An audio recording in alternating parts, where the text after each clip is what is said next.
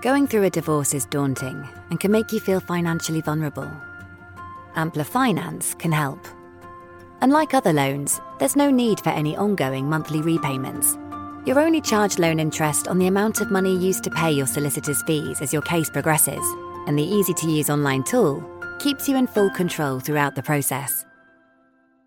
Your loan is normally repaid in full when you reach settlement, so between now and then, you have peace of mind that the cost of your divorce won't impact your day-to-day needs.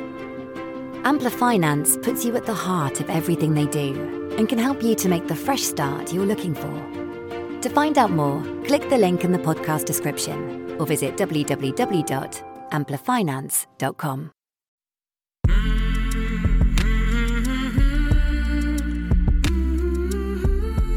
Hello and welcome to the Smart Divorce Podcast.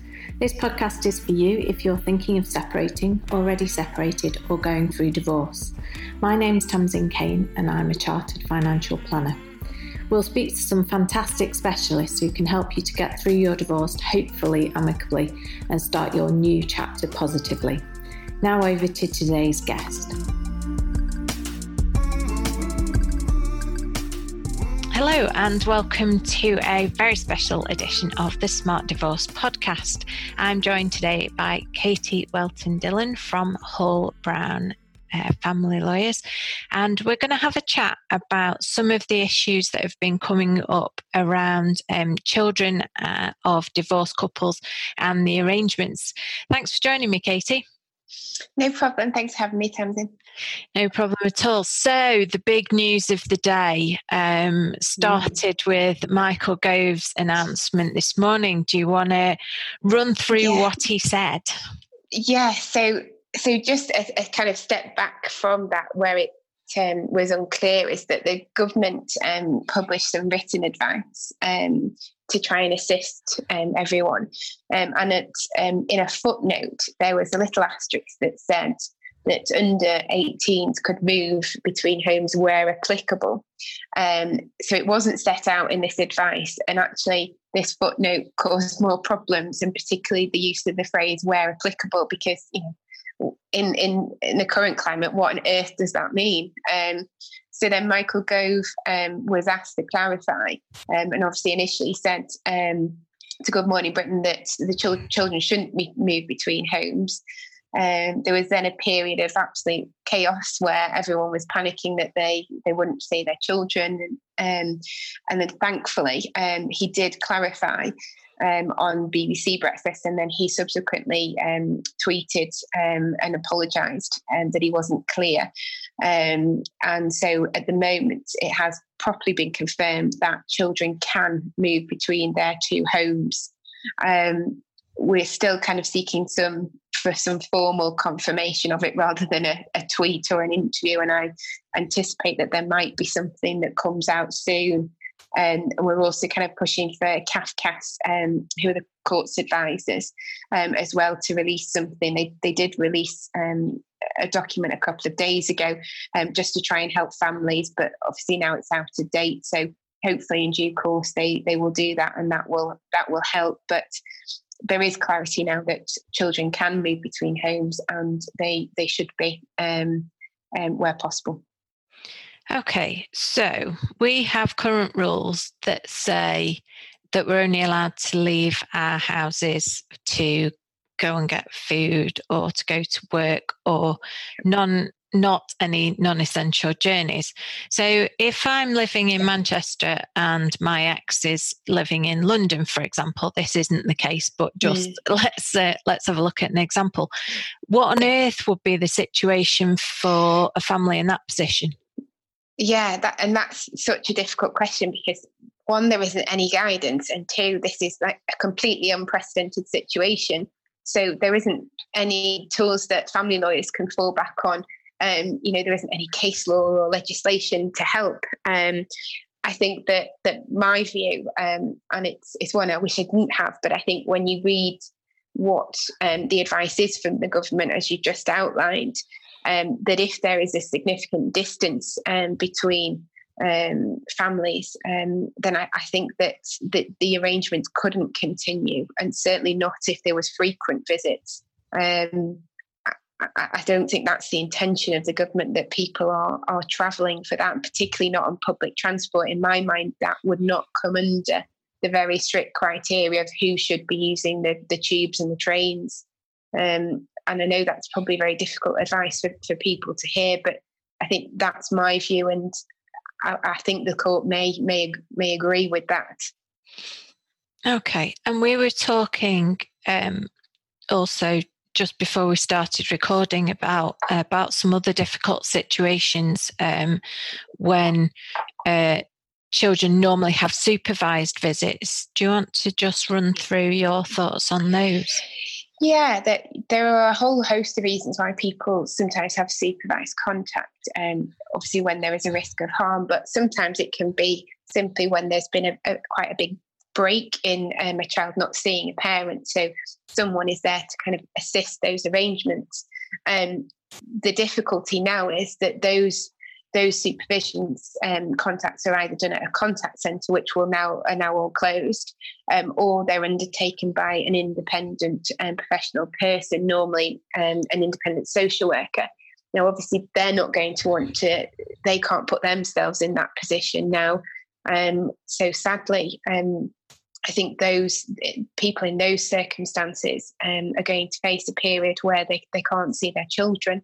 And myself and my colleagues have been trying to look at other alternatives, because we have a few cases where this is applicable, but there just doesn't seem to be a safe alternative at the moment, which is, obviously very sad for the child or the children and for the parents as well. Yeah, of course, it's not a nice position to be in. Yeah. And I guess if there was someone in that position who felt that they were being unfairly dealt with, then there's little ways of recourse at the moment in terms of court procedures and so on, isn't there? Exactly. So if we had a situation, where coronavirus wasn't happening at the moment, and the parent wasn't spending the child in accordance with an agreement or an order, if it was that an order was in place, would be applying back to the court for enforcement. And the court's under a duty to deal with those applications quite quickly.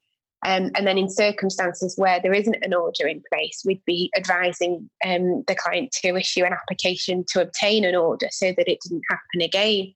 But the court is under so much pressure. It was before this, and it is so even more now. We were trying to still do hearings remotely, but I think that given the volume of cases that are now going to be put before the court, particularly what we call public law cases, which is where the local authority is seeking to intervene in a family and potentially remove a child, they're obviously going to take priority. And so sadly, these types of cases probably won't be dealt with the urgency that they were before.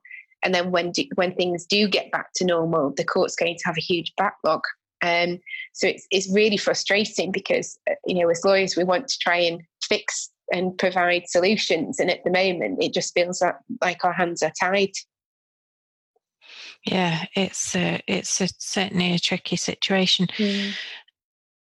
I'd wonder if you can just cover as well how you would suggest dealing with their handover in a situation where the parents do perhaps live a little bit closer together and are able to still share the care between them.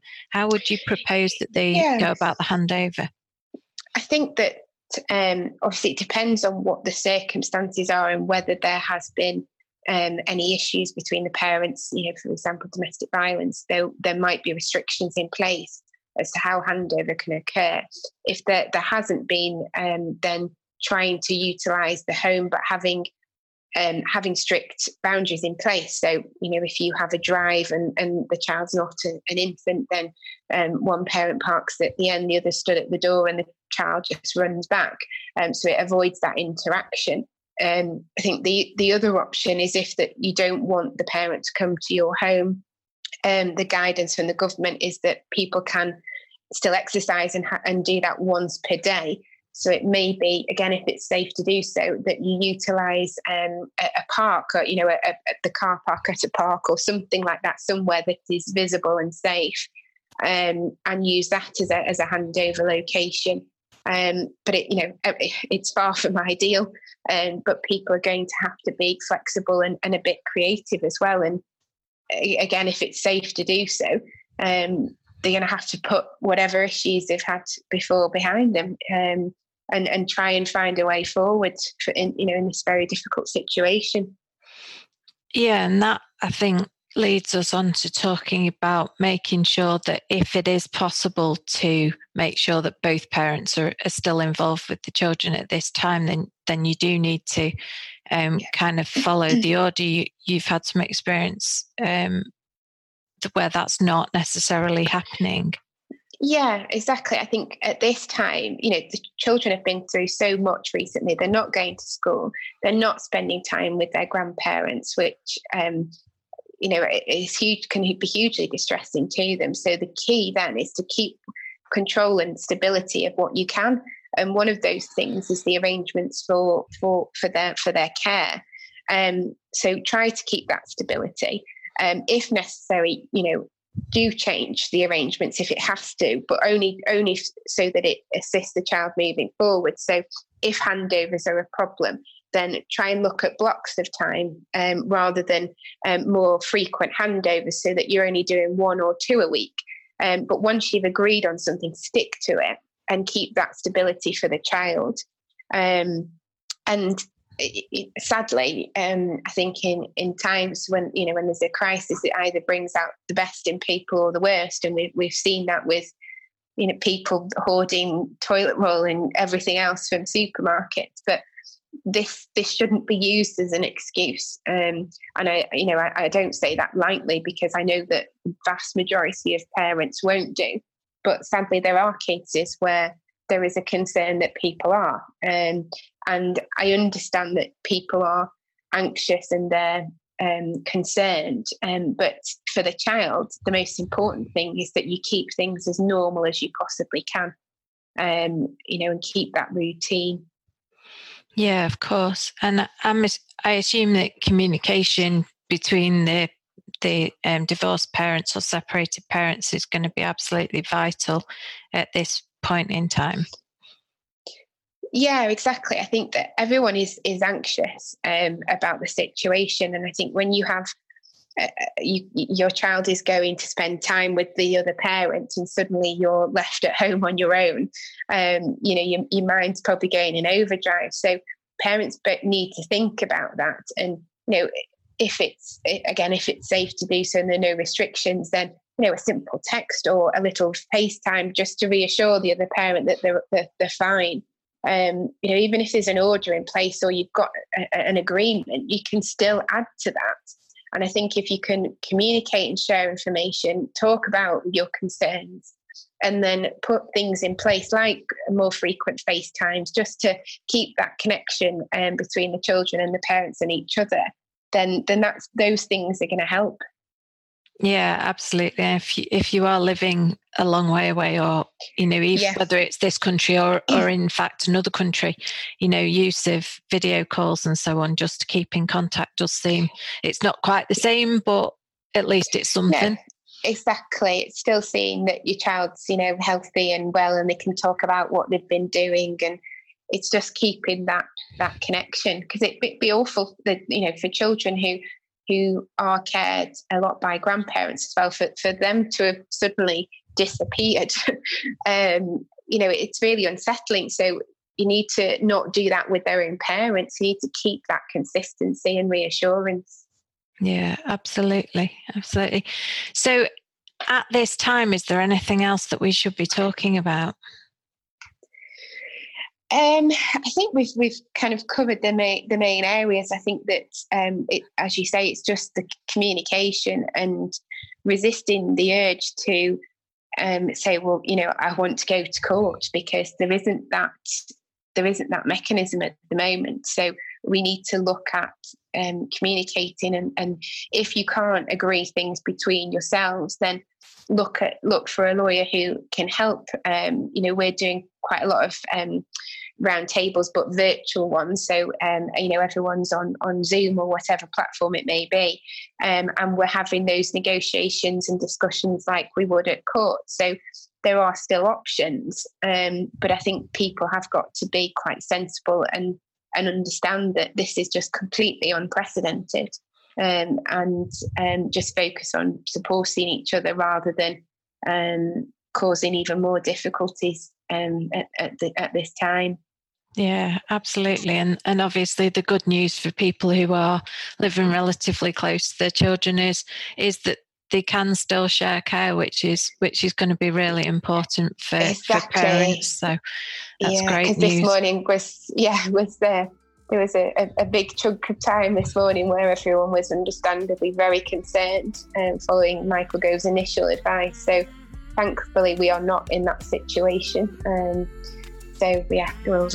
We'll see. Have to keep everything under review.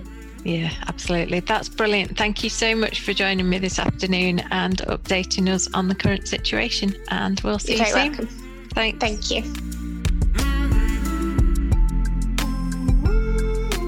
Thank you for listening to the Smart Divorce podcast. If you'd like details of our guest today or of myself so you can get in touch, please check out the programme notes. Many thanks. See you again soon.